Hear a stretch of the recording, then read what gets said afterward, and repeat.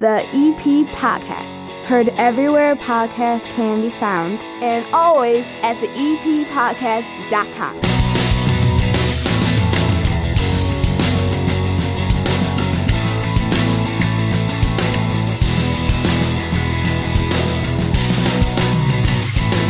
The Evergreen Park Mustangs are 3-0. It's another Football Friday here with the EP Podcast and belly on up to the 9-foot homemade oak bar. Pour yourself a cold one. My name is Chris. You're in my basement. It's not exactly going to be 30 minutes of good because this is more of a coach's show. Head coach Jerry Verde is going to be joining us very shortly, and it's all brought to you by the First National Bank of Evergreen Park. They invest in the Evergreen Park community. After all, they love this area as much as you do. Plus, their Total Access checking account gives you free ATMs nationwide and a $300 bonus with qualifying activities. Paired with their mobile banking tools and award-winning customer service, switching to a true community bank has never been easier. Start banking locally today, just like me. BankEvergreenPark.com/300. Go there. $100 required to open, no minimum monthly balance, no monthly maintenance fee. Must use link to apply or stop in and see them in that iconic building at 95th and Pulaski, member FDIC. If you have not listened to the EP Podcast, the regular show that comes out each and every Monday this week, make sure you go back and check it out. Frank Murray came down here, brought his own guest. We had a lot of laughs and a lot of fun and found out about a marathon that is the shortest marathon I've ever heard of. I'm definitely going and doing it, and you get to drink a lot of craft beer at it from a bunch of different breweries. It's coming up. That's just one of the many things on that 30 Minutes of Good, found anywhere podcasts can be found and always at theeppodcast.com. Coming up on Monday, we've got a full show, and at some point, we're going to have to discuss what's going on in the Southwest Quadrant. Holy cow, I watched a guy in a minivan drive across his neighbor's lawn, his neighbor's lawn, go through 2 trees just to get over a curb so he can get out of his driveway. It's like a war zone over there right now. Like, I know it's got to be done, and I get it, and nobody likes inconvenience, trust me. They took the sidewalk off in between where my car was and where the street was in my driveway the other day, and they never knocked to tell me they were going to do it. So I've also driven across a lawn. We're all off-roading these days in the Southwest Quadrant. If you don't need to come to that quadrant, just stay away until the work is done. It's just my warning to you. It's nuts. Village put out an update saying that the first half of the concrete and removal phase ending this week and the second half beginning by the time you've heard this podcast. That's the plan. That's good news. So I guess we're halfway through that. Quick note before we get to head coach Jerry Verde. There is an Oktoberfest coming to Evergreen Park. It is officially announced now, October the 8th. We had already talked about it a little bit on this show. It's one of many Oktoberfests that we'll be going to in the area. But mark your calendars for the 8th of October. 2 p.m. start, goes till 9 p.m. at the community center, right off of Circle Park or Klein Park, whatever you call it, 3450 West 97th Street. They're going to have music and food and drinks, and it's going to be for all ages, and the EP Podcast will be out there, and we're doing the Stein hoisting competition from what I understand, and I cannot wait for it. Mark it down on your calendars. The head coach of the Evergreen Park Mustangs, the only undefeated team in their conference, going for win number 4 this weekend. Jerry Verde, next, right here on the EP Podcast. Building relationships, supporting the community, and service.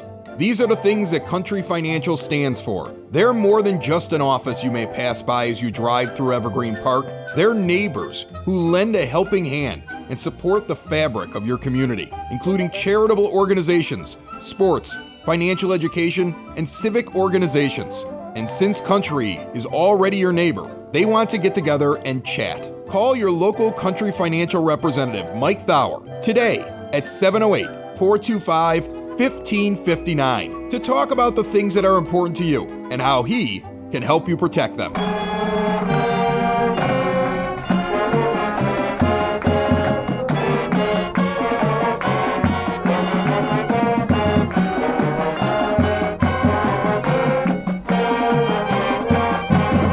Joining me once again here for a Football Friday, Evergreen Park High School head coach Jerry Verde on the line. 3-0, coach. How are you? I'm good, Chris. Yeah, 3-0. 3-0 feels pretty good. It's a good thing, generally, 3-0. I will tell you this, though. I was surprised by how close the score was. Maybe I shouldn't say that kind of thing. I'm sure Oak Lawn is a great team, but after I watched the first two games, which were like blowouts, this was a tight one here. What happened? Well, you hit it on the nose to start. I mean, Oak Lawn battled the whole game, and they kept fighting. There were multiple instances during the game where we might have been able to pull away, but they kept battling, and then we made a lot of mental mistakes on Friday. We made a lot of mental mistakes and didn't execute in some key situations, and that's really been a point of emphasis for us coming into this week. You analyze, why did these things happen? And well, one of the reasons why it happened is because we were tired.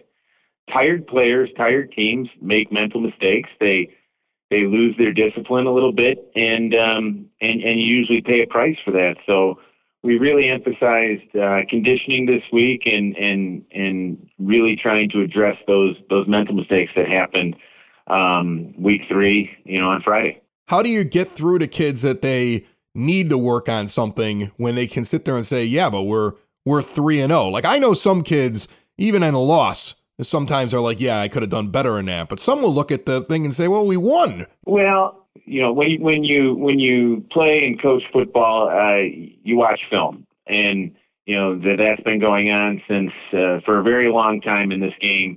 And there's one phrase that rings true, and that's film doesn't lie. We don't superimpose people in situations or anything like that.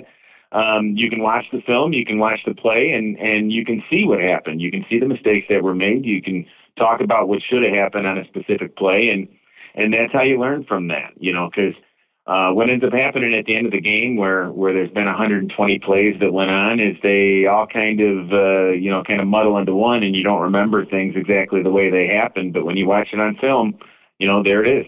Tim O'Brien from the Beverly Review was just on Southside Pod, one of the other podcasts on this network, and was talking to me about all the area teams on the South Side.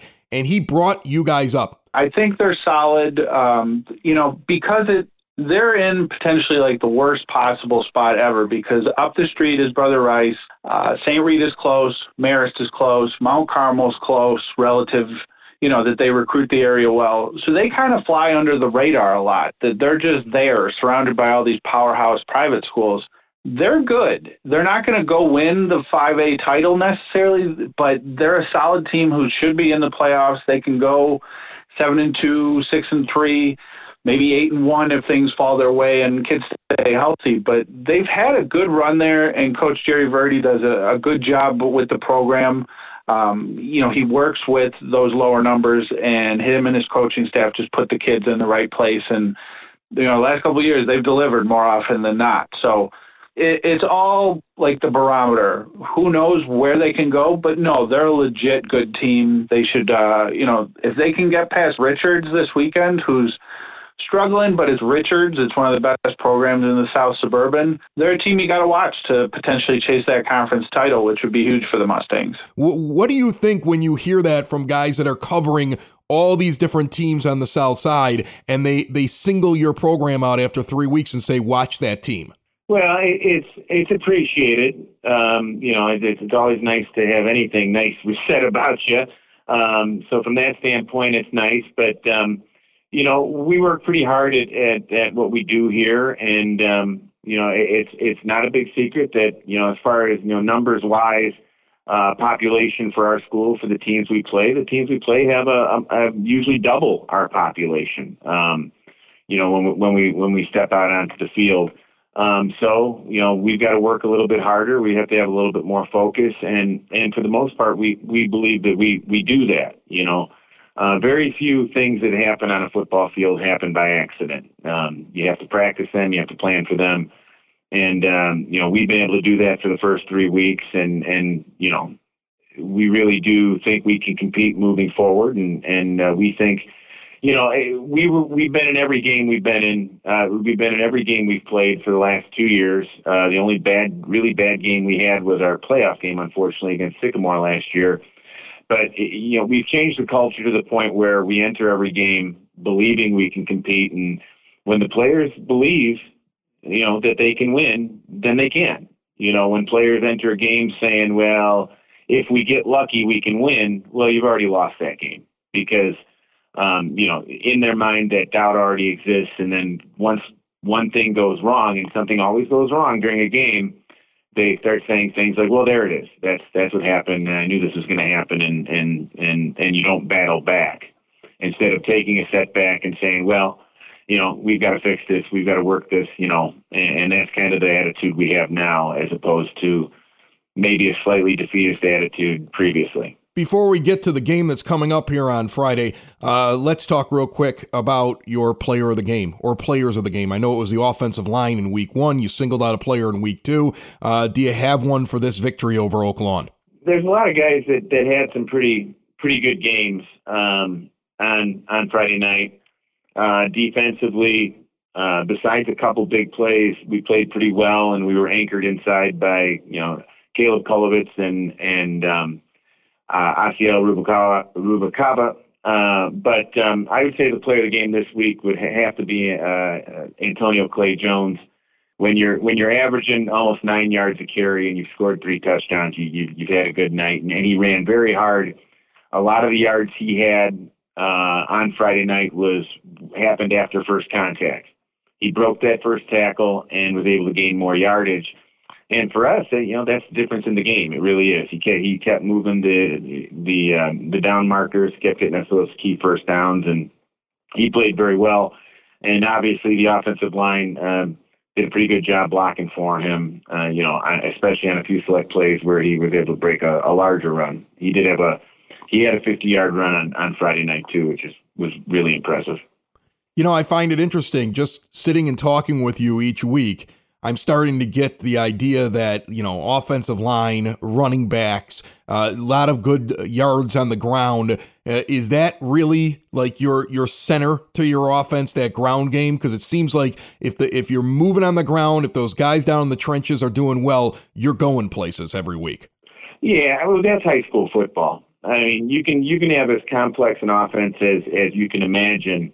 But the bottom line is if you can't run the football in high school, you have a real difficult time winning a football game. When you run the ball, the clock moves, you're getting those first downs, and you have the other team on their heels. There are teams out there that'll pass more than they run, but still, if they could run the ball, they would run it as opposed to pass it, and that is that's the key to high school football. It really is. You got to have a running game if you want to have a good offense in high school. And that's always been true. And you see the same thing in college, too. Now, the pros is a little bit different because it's such a pass-oriented league nowadays. But when you're talking high school and college, the running game is usually the center point.